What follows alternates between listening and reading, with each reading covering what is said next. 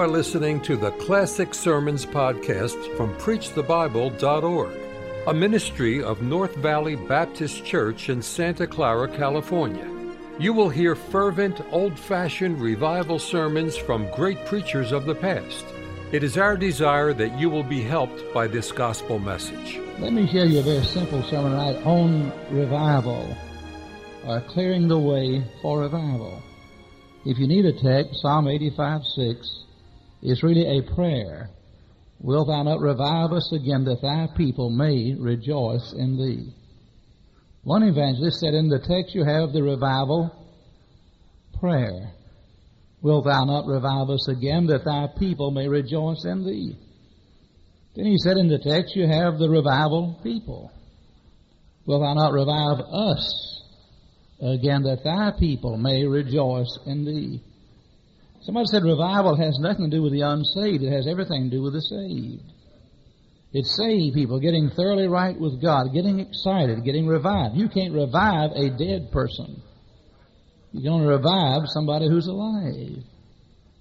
Evangelism, which always springs from revival, has to do with winning the lost to Christ. But there's a difference between evangelism and revival. But you have in the text not only the revival prayer and the revival people, but you have the revival product. Wilt thou not revive us again, that thy people may rejoice in thee? Joy is a product of revival. Christians getting excited, being happy. I think most of us who've read about great revivals long to experience a revival in our lifetime. I've read about the great evangelical awakenings, and I read when they had the revival in Wales that they had to re-educate the mules. I've read that those miners that drove the mules cursed so badly that when they got converted and quit cursing, the mules didn't know where to go or stop or gee-ah. They had to re-educate the mules. I've never been in a revival like that. I read where Billy Sunday went to Pittsburgh, Pennsylvania and stayed 3 months, had 48,000 conversions in 3 months. One church, as a result of that revival meeting, got 1,000 new members for baptism, and the building would only seat 250. And they had a dilemma. They didn't know what to do. They didn't know where to put the 1,000 new members they got out of the Billy Sunday revival. I read that during that 3-month revival, there were 600 less people in the jails of Allegheny County than there had been the same 3-month period the preceding year. What a revival. I read about those great revivals, and I long to experience that in my lifetime.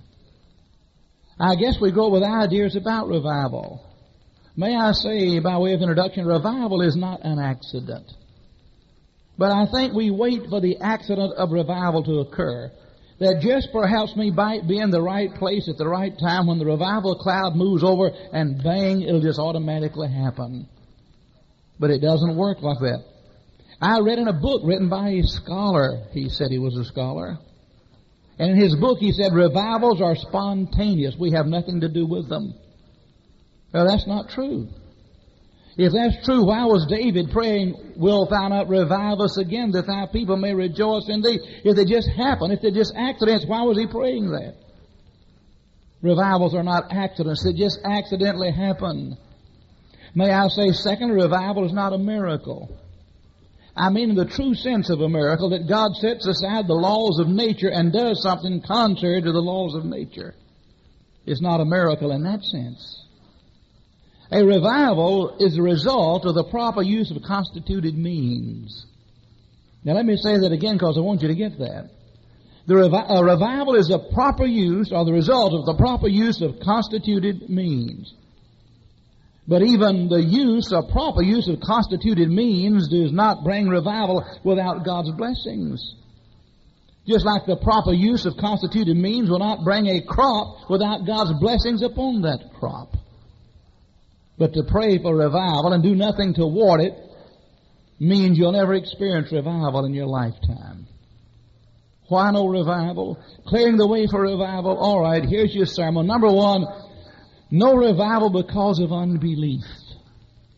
And I'd like to drive that home because we're living in a day when men really believe that in this age and dispensation you cannot have revivals. I know some well-known Bible teachers in the country and well-known preachers who will say, we're living in the last days. This is the gleaning stage. Moody and Torrey and Spurgeon and some of those fellows, they lived during the main harvest of souls, and we're living in the gleaning stage in this dispensation. And we can only expect a few saved here and there, and you're not going to have big revivals like you did in Moody's day, or Finney's day, or Torrey's day. Did you know there was people who lived in Finney's day and Moody's day and Torrey's day who believed the same thing while they were having revivals? While Finney was having revival up in the northeast part of this country, there was a group of theologians that met to discuss why you could not have revival in that part of the country. And while they were discussing why you couldn't do it, he was busy having a revival. If I believed that, I'd close my Bible and go home and quit. God's the same right now, He always has been. He hasn't changed one iota. Malachi 3:6 says, I'm the Lord thy God, I change not. Therefore your sons of Jacob are not consumed. And in the book of James it says, all good and perfect gifts come down from the Father above, in whom there's no variableness, neither shadow of turning. God's the same. God's the same. The guy who says in this dispensation you can't have revival puts himself in a corner. Because when some church like this one gets excited and starts winning souls and packs and jams a building and starts thinking of a new property and does what he says cannot be done, they've blown his theory out of the water. So rather than admit his Bible teaching is wrong, he attacks a church like this and says, well, they're doing it because they're giving away bubble gum or hamburgers or hot dogs. Well, so what? If I had Cadillacs and I get enough of them, I could give away and get folks to come to church and get saved, I'd give them a Cadillac. In fact, if you start giving away Cadillacs, I'll bring a crowd out here to your church. But they try to explain away the success of Dr. Howells, and men like that, well, he does it because. You see, what Dr. Howells has done is proven their theory or their Bible teaching wrong, so they have to attack the guy that's doing what they say can't be done. They have to explain away his ministry some way, so it puts them on the defense all the time. Unbelief. That's why no revival. You don't believe you can have one. But when you really believe you can have revival, you can have revival. I think it was Emerson said, they can conquer who believe they can. It was Henry Ford who said, if you think you can, you're right. If you think you can't, you're right again. You won't be able to. For as a man thinketh in his heart, so is he. And it was Paul in the Bible that wrote on the inspiration of the Holy Spirit, I can do all things through Christ who strengtheneth me. If I had any unbelief in my heart that you could build a church here at this place, I'd close my Bible now and apologize for coming out here, and I'd go home and never come back and preach again. If I felt like some of the preachers on the West Coast feel, I'd leave the West Coast. They say, you can't do it out here. Maybe in 15 more years I might get 200, and I'm looking at 2,000 standing across the street. While you say in 15 more years, 200 more. I can't believe that kind of thinking. You can do as much as you think you can, but you'll never accomplish more. If you're afraid of yourself, there's little for you in the store. For fear comes from the inside first. It's there if you only knew it. And you can win though you face the worst if you believe that you can do it. Nobody ever did anything who didn't believe they could do it. Faith. Unbelief. Fellow said to Spurgeon, I'm not having people saved in every service. Not as many folks saved as I think ought to be saved. And Spurgeon said, you don't expect people to get saved every time you preach, do you? The fellow said, no. And Spurgeon said, that's the reason they're not saved every time you preach. Blessed is the man who expects nothing, for he shall not be disappointed. I hate these guys who are so dispensational. They say all the revivals are gone, all the blessings are gone, and we must hang on toward the end here and pray we don't lose 2 members next year. And don't tell me that. Don't tell Larry Chappell that. He's running 300 more than he was running last year. They told me Atlanta was the city or the graveyard of evangelists. That evangelists came and tried to have revivals and they failed, and you couldn't have revival in Atlanta. But I didn't know that till after we already had revival. It's a scientific impossibility for the bumblebee to fly. His body weight is too much for his wingspan. But the bumblebee never did read the science book. So he flies anyway. Yeah. Come on. And I think Bible colleges and seminaries have done more to hurt people than they have to help people. Because a bunch of dead, dry, dusty professors that never won a soul to Christ, never baptized a convert, is up there telling young preachers, well, you can't do it. I'd close the school down. What Deed said. Number 2, no revival because of unconcern. No weeping. No compassion. I remember when I went to the conference in 1961. And Dr. Howes preached a sermon on what is man that thou art mindful of him. And he preached and he preached. And I sat right back there. And as he preached, I breathed deeper and my chest seemed to feel so heavy. And I found myself puffing and I thought I couldn't stand it. It felt like a rope tightening on my chest. And I thought to myself, I've never loved people like I love them. I've never felt toward people like I feel toward them now. And I left there, and when I'd read the obituary column in the newspaper, I would literally weep over people that I did not know.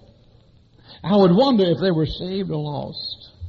While I'm reading their names in the paper, they're in heaven or hell. They died yesterday or last night. And I'd literally weep as I held the newspaper in my hand and wonder if those people were in heaven or hell, and wonder if anybody in Atlanta had ever taken the Bible to show them how to get saved. I worried about it. I wondered about it. I can't tell you the burden I had. Indifference is the dry rot of the church.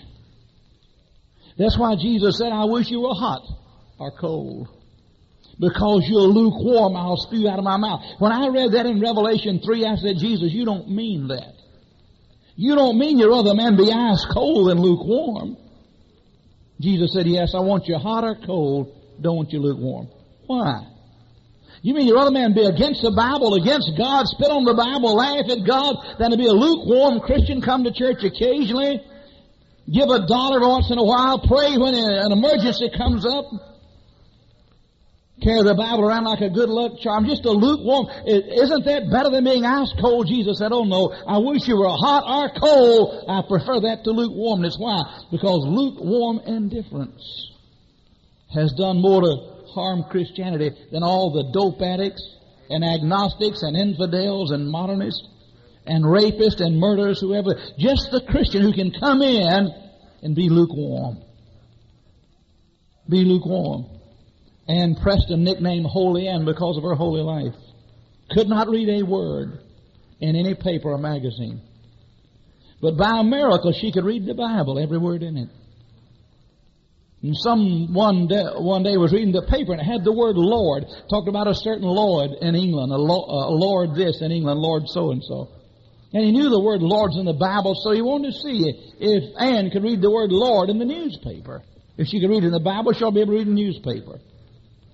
And so he held the newspaper up and said, Ann, can you read this word here? And she pointed that word, and she said, yes, said, that's Lord. But she said, I don't think it's my Lord, because it doesn't make my heart burn when I read it. Isn't that strange? That comes out of an old book entitled Spiritual Secrets, the famous Christian. Holy Ann Preston. I can tell you all the stories from my life. How she got snowed in one day and couldn't get to church. And she just prayed, Lord, open a way for me to get to church. And some horses got loose and began to run around in Ann's front yard. And they ran back and forth from her house to the road and beat down a path as if you'd shoveled it out. She said, thank you, Lord, and walked out the path into the road and on to church. And folks laughed at her. She had miracle after miracle happen in her life. She prayed for a dry well and water came to the well. And I can't tell you that. But the point I'm making is the Bible is not a dead book to Ann Preston. Prayer was not a dead thing to Dr. John R. Rice. He didn't just pray and go to sleep while he prayed. Dr. Rice sounded like a machine praying. He had called over hundreds and hundreds of names of people. He prayed for scores of preachers and evangelists and missionaries by name. And he asked me to pray. I said, I don't feel like praying. You prayed for everything. I don't think I want to pray. I was intimidated by his prayer life. He had prayed so fervently. I'm saying unconcerned. Unbelief, unconcern, just not caring if people get saved or not. Really don't care if my friends die and go to hell, not having any burden about the lost. Unconcerned. That's why there's no revival. And by the way, indifference.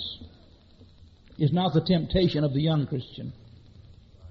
It's the temptation of the older Christian. I found all the young converts are still excited.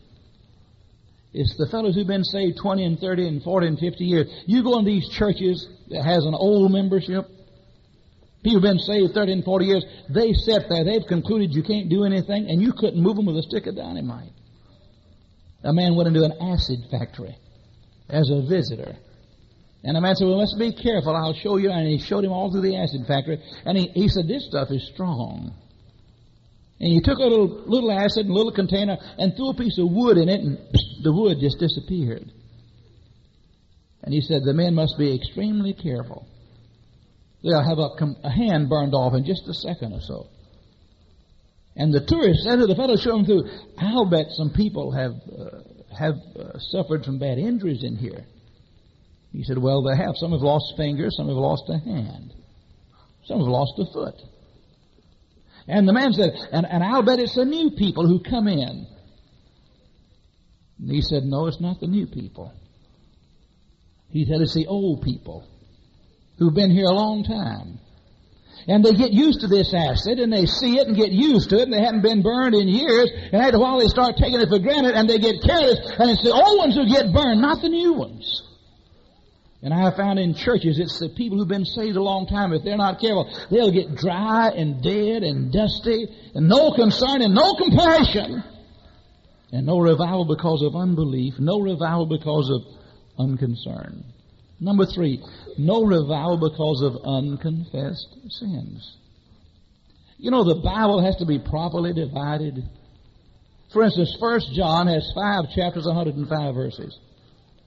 And you should know before you read one verse out of any chapter of 1 John that all of it's written to believers. None of it's written to unbelievers. 1 John 5:13 says, these things write we unto you that believe on the name of the Son of God. If you take 1 John 1:9 and tell a sinner, confess your sins and God will forgive you and cleanse you, then you're telling a sinner the wrong thing. The Bible never says to a sinner, confess your sins. The Bible says to the sinner, believe on the Lord Jesus Christ and thou shalt be saved.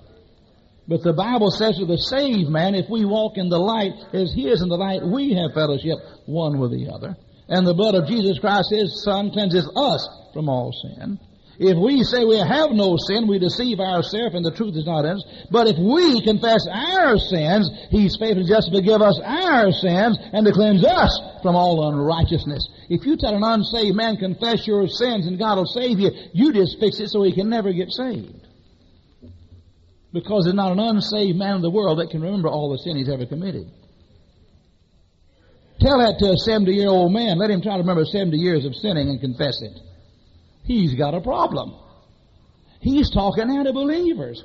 There's only one way for the believer to stay in fellowship with God, and that is, in the words of Martin Luther, keep short accounts with God. Don't let sin pile up in your life. When you sin and you know you've sinned, it won't automatically go away. It won't disappear. It's like putting mud on the wall. Time does not clean the mud from the wall. Some action has to be taken. And the action is we confess our sins. Not to the preacher, not to the evangelist, not to the deacons, not to the priest or pope. But we confess our sins to Christ. He is faithful and just to forgive us our sins and to cleanse us from all unrighteousness. Harold Seidler walked into a service station lot on a Sunday morning early, and he saw an older girl and her younger brother. And the younger brother was dirty, grimy dirty. And he said, son, how did you get so dirty so early in the morning? And his sister spoke up and said, mister, he didn't get that dirty this morning. He went to bed like that last night. And the Christians in America did not get like they are since they got up this morning. They went to bed like that last night, and night before last, and night before that, and night before that. You know, the failure on the part of Christians is not sinning. The failure on the part of Christians is not taking advantage of the provision that Jesus made for our sins. You're going to all sin. We're all going to mess up. That's not the failure. The failure is not taking advantage of the provisions that God made through the sacrificial death of Jesus on the cross. And we go day after day, week after week, month after month, with unconfessed, unforgiven, uncleansed sins. And we're out of fellowship. We don't love God. We don't enjoy the singing. Something happens to us. No revival because of unconfessed sins. But if I confess my sins, He's faithful and just to forgive me and cleanse me. Hey, that's something else. When I confess a sin, God does several things. Number one, He forgives me. Number two, He cleanses me. Number three, He blots it out. Number four, He forgets it. It's one thing, let's say my little girl gets ready to go to Sunday school and she gets too near a mud hole and falls in the mud and she runs in with all the muddy clothes on and says to her mother, "Please forgive me, Mother. I didn't mean to fall in the mud. Please forgive me. Please forgive me." And the mother says, "Okay, you're forgiven. You're forgiven." But her mother does more than forgive her. She takes off those muddy clothes. She puts her in the tub, gives her another bath, puts on clean clothes, clean shoes, and clean ribbon in her hair, and fixes her back like she was before she fell in the mud hole. So when she gets to church, nobody will ever know she fell in the mud hole. Her mother forgave her and cleansed her. And when you confess a sin, no matter what the sin is, the moment you confess it, God forgives and cleanses it and blots it out and forgets it. But what happens is we go on with unconfessed sin in our life. We know it's there. We know it's there. We never confess it. D.L. Moody tried to have a revival meeting. He said, "The first thing I want you to do is everybody to come forward and kneel and confess your sins." Don't confess anything, Moody said. Let everybody here confess their sins. And one guy came to Moody and said, "I don't know what my sins are." And Moody said, "Well, just kneel with the rest of us and guess at them." And Moody said he guessed them the very first time. Did you know I got an idea everybody could guess their sins the very first shot? Yeah. R.A. Torrey was on this coast at one time. Had a great church out here at one time. R.A. Torrey said, "I can give a prescription that will bring a revival to any church or any community in the world." Here it is. Let a few people, they need not be many, get thoroughly right with God themselves. This is a prime essential. If this is not done, the rest I'm going to say will come to naught.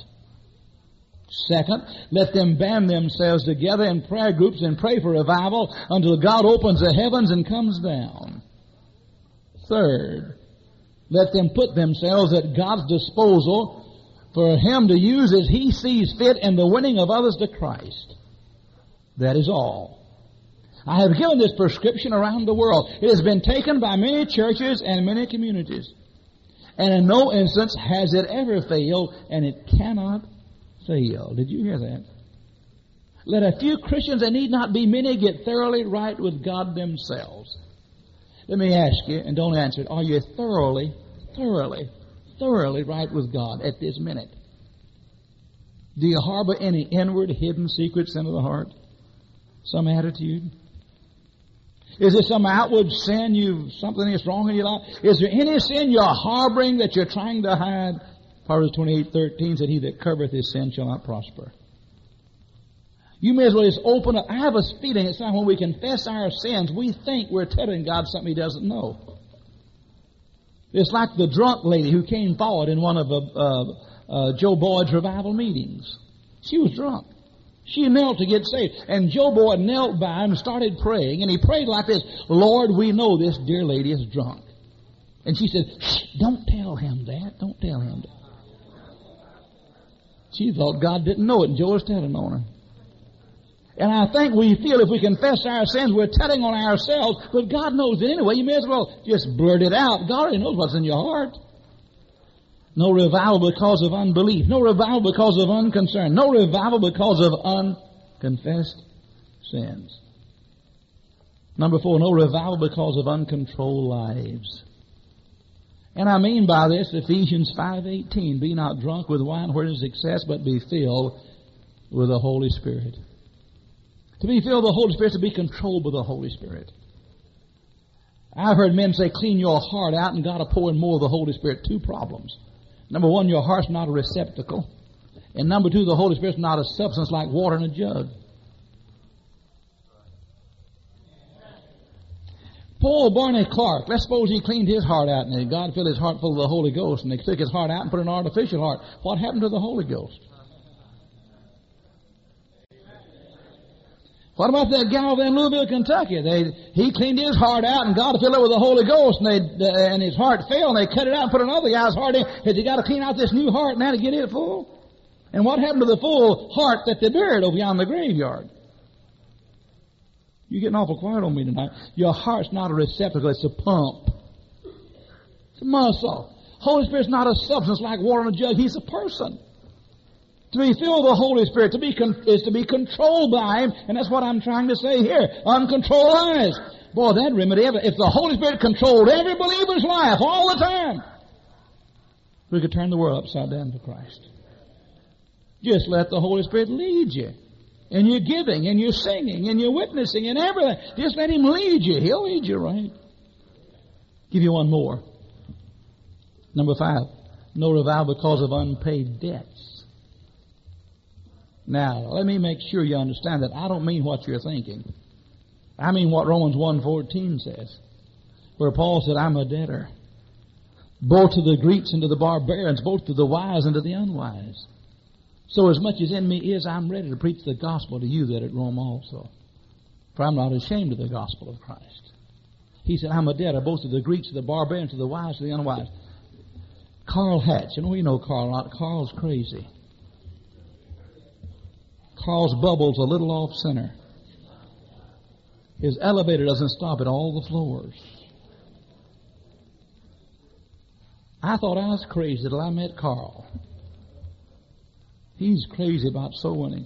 He was with Tom Malone up in Pontiac, Michigan, and they had some apartments, and they said, you can't get in here, no solicitors, and Tom Jr. and Tom Malone and Carl Hatch went soul winning, and they said, well, we can't get in these apartments here. And Carl said, let me see if I can get in. He stood at the gate and yelled. Just began to call out a name. Just all, Ralph! Hey, Ralph! Ralph! Finally, some lady stuck her head out the window and said, who are you looking for? I said, Ralph, your husband, Ralph. She said, my husband's not Ralph, he's John. Well, he said, I meant John. I want to see John. She said, wait just a minute and I'll open the gate and y'all can come in.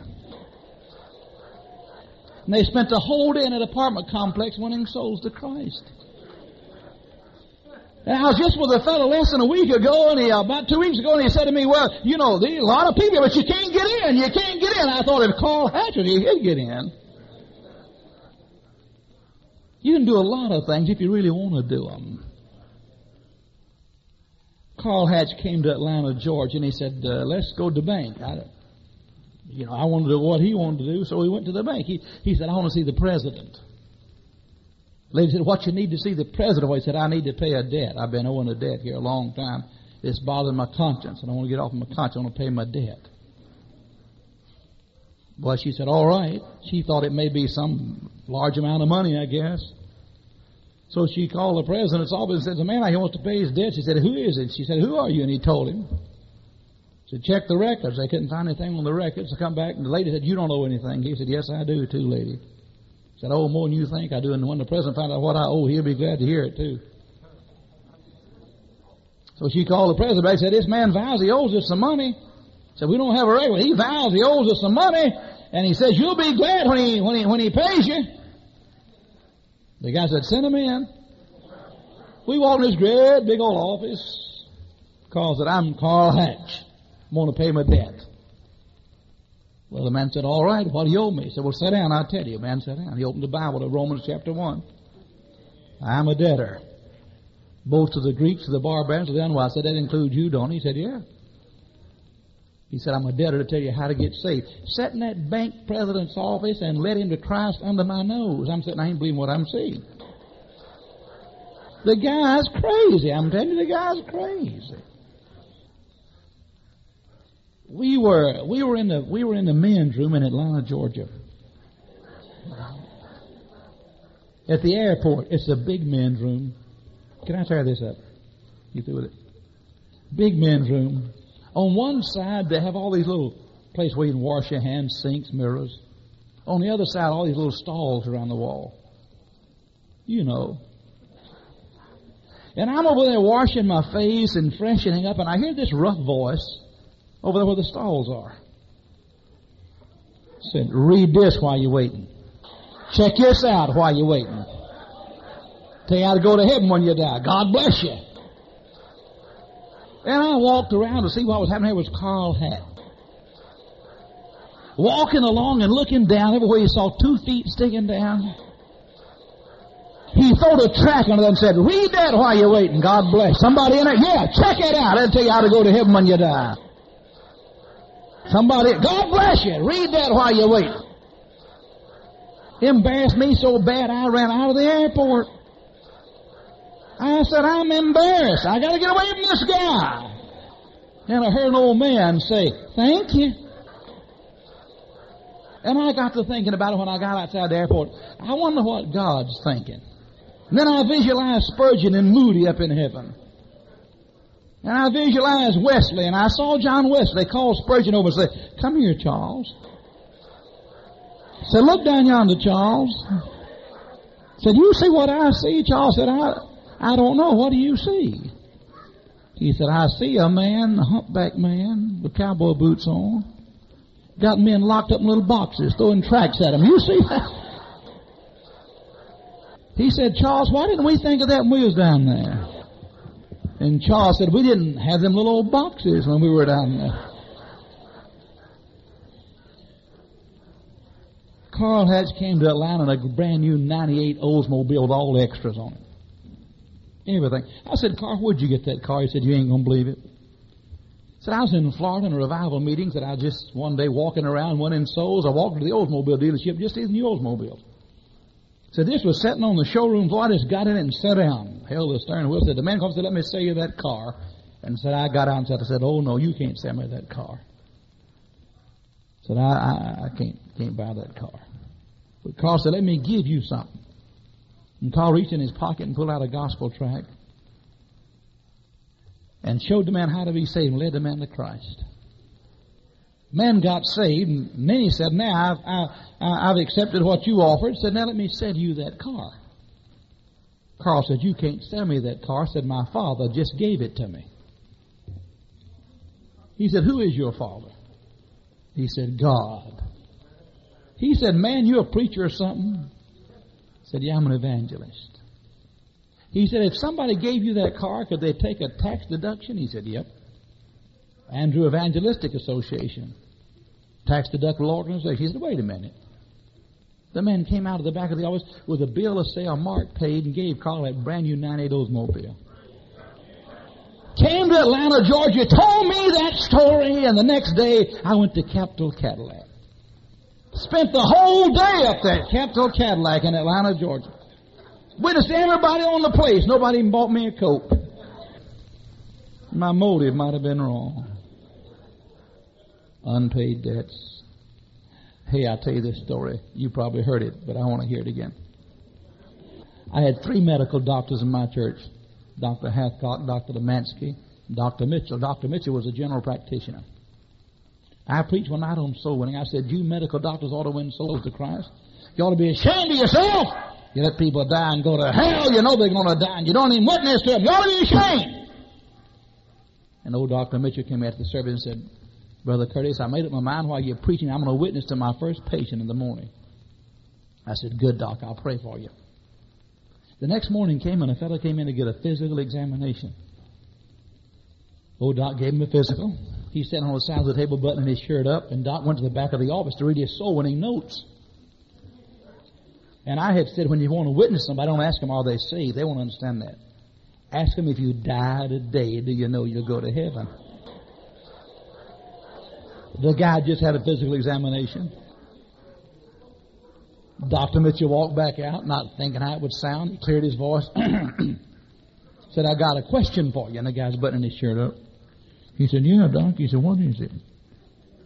And Doc said, if you died today, do you know you'll go to heaven? The guy said, oh, plowed, fainted, cold as a cucumber. And old Doc got the smelling salts and brought it around. He said, oh! He said, tell me it ain't that bad, Doc. I just came in for a physical. Oh! Doc said, you better calm down. You'll have a heart attack. Oh, he said, it's my heart. Oh! Doc said, nothing's wrong with your heart. Cool it, man. You're going to die. You don't get calm. Nothing's wrong with you. Oh, what is it? And Doc explained that I had told him how to win souls, and you should ask a man if you died, you know you're going to heaven. Doc came to church the next Sunday evening. He said to me, Brother Curtis, you like to got me in bad trouble. I said, what's that, Doc? He said, that question. If you die, do you know you'll go to heaven? That question. Oh, I said, no, that's the question to ask, Doc. I've always used that question. He said, not for us doctors. I said, what happened? He told me the guy came in for a physical. He said, I didn't think how it would sound. I just gave him a physical and asked him if he died. Did you know he'd go to heaven? And said he fainted and fell on the floor. He said, it scared me so bad. Said, I thought he was having a heart attack. He said, I was so frightened my chest began to hurt. I thought I was having a heart attack. He said, I was wondering how I was going to explain to his family. He came in for a physical and I scared him to death in the office. I said, Doc, did he get saved? He said, just like that. Doc's paying his debts. Carl Hatch paying his debts. Throwing tracts in the bathroom. I think that's a wonderful idea. Yeah. You ought to get used to it. Go to the airport and walk on and say, read that while you're waiting. They can't get mad and chase you out of there. You can get away before they can get going good. And so I better read what's on the walls in there. We just timid and backward and shy. We're not paying our debts. Folks around us are dying, go to hell. We're not witnessing to people. I haven't told this story in years. I think I'll tell it. One Friday night, late, my wife had gone to Chattanooga, Tennessee to visit her kinfolks. And she wasn't mad at me or anything. That was another time. She took all the kids with her. I'm at home alone Friday night. It's late. And when the kids are gone and wife's gone, it's so quiet that the quiet gets noisy. Even the kitchen faucet sound like Niagara Falls. One of those nights I couldn't go to sleep. You ever tried to go to sleep and couldn't go to sleep? I said, now, Curtis, you've got to go to sleep. Now, go to sleep. And my eyes just wide open like springs. I'd pull them to the jump open. And I'm looking at my watch. It's 1 o'clock. It's getting 12 o'clock, 1 o'clock. I said, man, I've got to go to sleep. Finally, it's apparent I can't go to sleep. You had one of those times when the harder you try to go to sleep, the wider awake you get. So I said, I may as well do something till I get sleepy. And I remember a man in my church named Hewlin who said to me, if you ever want to go soul winning any hour of the day or the night, call me. Well, it was any hour of the day or the night, so I called Hewlin. He said, hello. I said, Hewlin, this is a preacher. He said, yeah. So what is it? I said, Hewlin, I'm going soul winning. And you told me if I ever wanted to go soul winning any hour of the night to call you. He said, what time? He said, I said, it's 1 o'clock. He said, in the morning. I said, in the morning. By this time he was getting awake. He said, now, preacher, I've never tried to tell you what to do before, and I don't want to tell you now. But I don't think we ought to go soul winning. Not now. By the time you get here, it'll be 1:30, 2 o'clock in the morning time we get to somebody's house. If we knock on somebody's door at 2 o'clock in the morning and ask them if they died or they know they're going to heaven, they'll kill us. And he said, beside that, people put mean dogs in the yards. I said, if you don't want to go, I'll go by myself. Oh, no, if you go, and I'm going with you. Come on, get me. And I went round behind the house and reached under the house and got the gasoline can. I keep gasoline for my lawnmower, 2-gallon gas can. Put it in the back of my car, trunk of my car. I went to get Hewlin. He said, where are we going? Going to the hospital? I said, no, going soul winning. He said, somebody in jail called you, want to come get him out of jail? I said, nope, going soul winning. I drove across North Druid Hills Road to 85 Expressway and headed north up toward Greenville, South Carolina. He said, we're going out of state. I better call my wife. I said, I'll have you back before sunrise. In a minute, I saw on the right-hand side of the road what I was looking for, a car parked out of gas. A man standing behind it.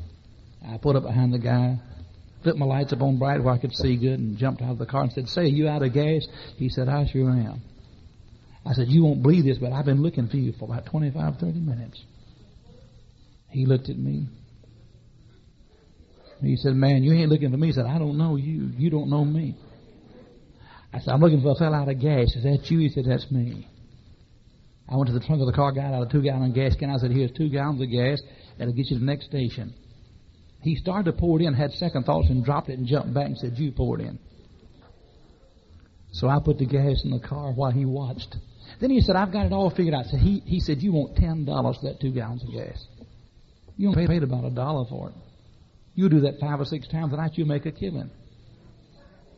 Well, I hadn't thought of that before he suggested it. I said, no, sir. I said, I'm an old-fashioned Baptist preacher, and I couldn't sleep. And I've been traveling and found folks out of gas and stranded till all night long till the next morning before somebody came along to help them. And I just wanted to get out here on the expressway and help people like that tonight till I got sleepy. And I figured if I gave them the gas, they'd let me at least share a few minutes and tell them how to know they're going to heaven. Do you know if you die, you'll go to heaven? He said, no, I don't know that. I said, can I tell you how to know it? He said, yep. He got in the car and sat his wife on one side, 3 kids in the back. I leaned in the window of the car, opened the Bible, turned on the dome light, gave the plan of salvation on the side of the expressway, 2 o'clock in the morning, cars going by, my coattail blowing in the wind. And I said to the man, wouldn't you like to trust Jesus as your Savior? Yes, I would. I said to his wife, wouldn't you like to trust Jesus? She said, yes, I would. I said to the kids in the back, won't you trust Christ while Mom and Dad's trusting Christ? I said, yes, we will. 5 people trusted Jesus as Savior in that car. They later wrote from California, your state, not to thank me for the gasoline, but to thank me for taking the Bible and showing them how to get saved. In those days, I drove a 60 Renault Dolphin. That's a car. Second thoughts, it may not be a car. You didn't get in it, you put it on. And Hewlin weighed about 280 or 90 pounds. And he folded up like a full-bladed pocket knife and got in the passenger side, and I got in my side. The thing didn't have enough power to get started. You had to double clutch it to get it rolling. Bump the clutch, get it rolling first. We started over the highway. And if we drove along, we'd just seen 5 people saved. Hewlin had never seen that before. And he began to get blessed. Have you ever seen a 260-pound man get blessed? In a 6 Renault Dolphin with all the windows rolled up. He started off by saying, and he laughed, scared me. I looked at him. I said, then he laughed again. I said, Lord have mercy. And then he shouted. I had never been in a little car with the windows rolled up with a man shouting. He shouted. I don't mean he said, whoopee. I mean he shouted in my car. He said, and he spit all over my windshield on my car. He balled up both fists and beat my dashboard. Hallelujah! Most fun I ever had in my life. And he had a fit. Now don't tell nobody I told you this. But I wanted to do what he was doing. I'm driving, he's shouting. And I said, Lord, I never have done that. I said, I'm going to lead the 5 people to Christ. Hewlin just watched it. I said, it's not Sunday morning.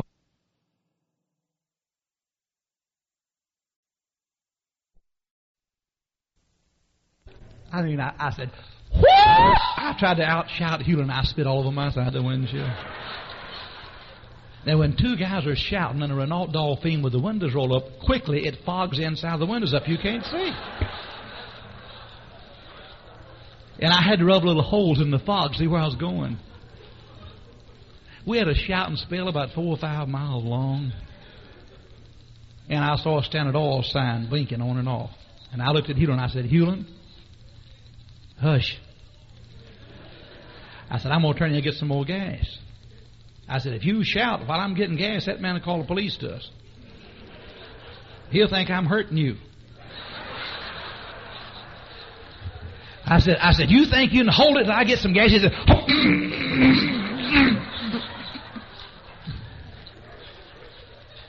I said, you're not going to shout. He said,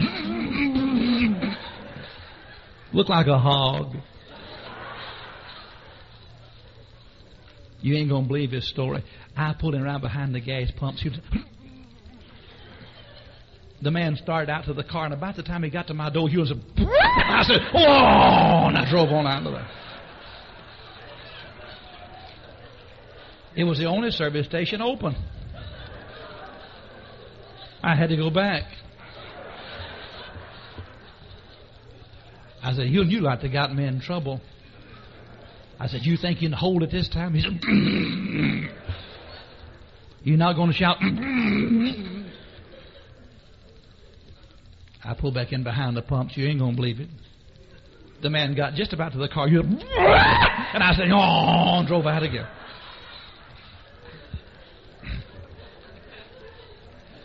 I made 8 passes at that service station.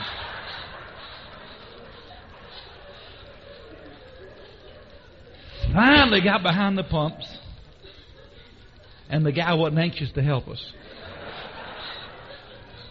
First place, he couldn't see inside the car with all the fog on the windows.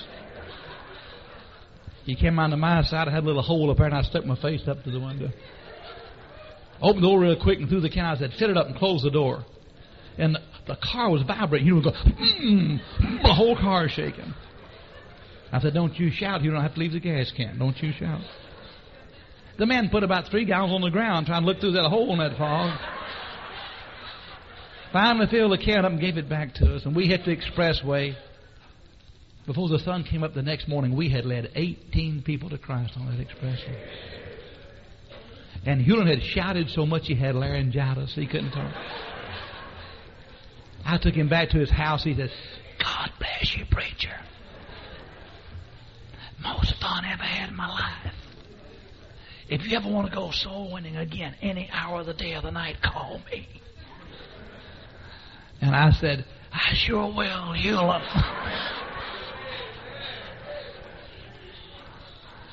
We was paying our debt. Paying our debts. Boy, you'd win them everywhere. I was on an elevator with Carl Hatch. Just an elevator. The guy threw a track down on the elevator. I said, "Carl, you dropped one." He said, "Leave it there." More folks got on the elevator, big, tall building. Finally, the elevator was full of people. You know, elevators are not that big. About 8 or 10 people, maybe 12 in there. And Carl reached down and picked up that track and said, "Somebody dropped something." Sure, he threw it down there a while ago. Then he started reading it out loud, you know. You have to hear him. You're standing right there. You can't get out. You know? Well, it says here what you must accept to go to heaven. First, you must admit you're a sinner. Romans 3:10, all have sinned and come short of the glory of God. And he said to the guy, "You know anything about this?" And the guy said, "No, I don't know anything about that." Another guy said, "It's not mine. I don't know anything about that." But he said, "I'm a Christian." Carl said, "Well, why don't you tell us how we can become Christians?" The guy said, he said, "Let me have that thing there." And he finished reading the tract for Carl and told everybody on the elevator how to get saved. He had never done that in his life. I was in a restaurant, big cafeteria full of people. I'm in the line waiting to go by. Carl gets out of line, goes wait on the opposite side of the cafeteria. 200 people between us. He said, "Curtis!" I said, "You with your hand over your face."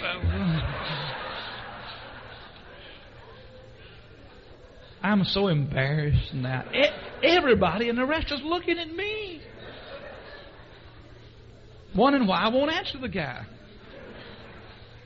I'm humiliated. I said, "Yes, what is it?" He said, "Are you saved?" 200 or 300 people between us eating lunch, yelling across the people. "Yes, I'm saved."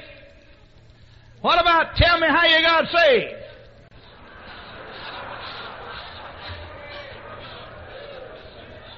I said, "Well, first you got to know you're a sinner. Romans 3:10, as is written, there's none righteous, no, not one."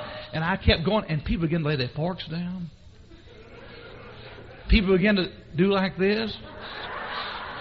It looked like a church meeting. Nobody was eating. Some was doing this. I never seen anything like it in my life. They thought it was a religious service going on.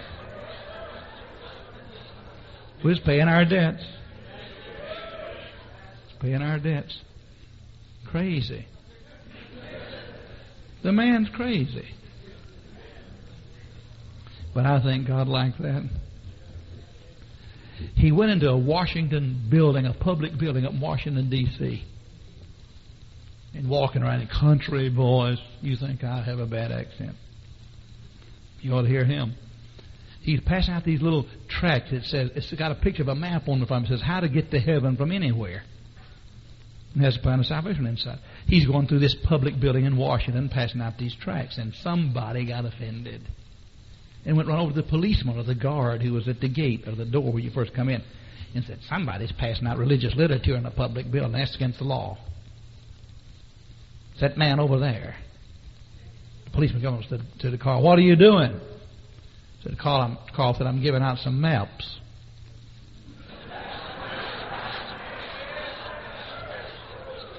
Said, what kind of maps is it? He said, well, it's just a map tells you how to go to heaven. Well, that's religious material, ain't he? He said, well, I don't know where it is or not. It's just the Bible. The guard looked at it and said, oh, this is religious material. You can't pass that out in here. It's against the law. Carl said, I'm sorry, I know it's against the law. He said, is it against the law to read in here? The man said, no, it's not against the law to read, but you can't pass that stuff out in here.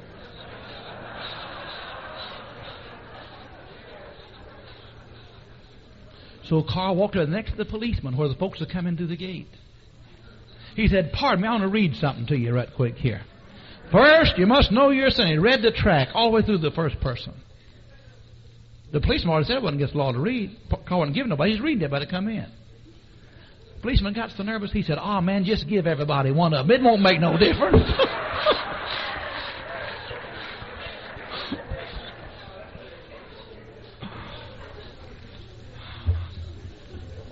Paid his debts. Yeah. I got to quit. No revival because of unbelief, unconcern, unconfessed sins, uncontrolled lives, and unpaid debts. Thank you for listening to the Classic Sermons podcast from PreachTheBible.org, a ministry of North Valley Baptist Church in Santa Clara, California. To listen to many more powerful sermons, visit our website, PreachTheBible.org.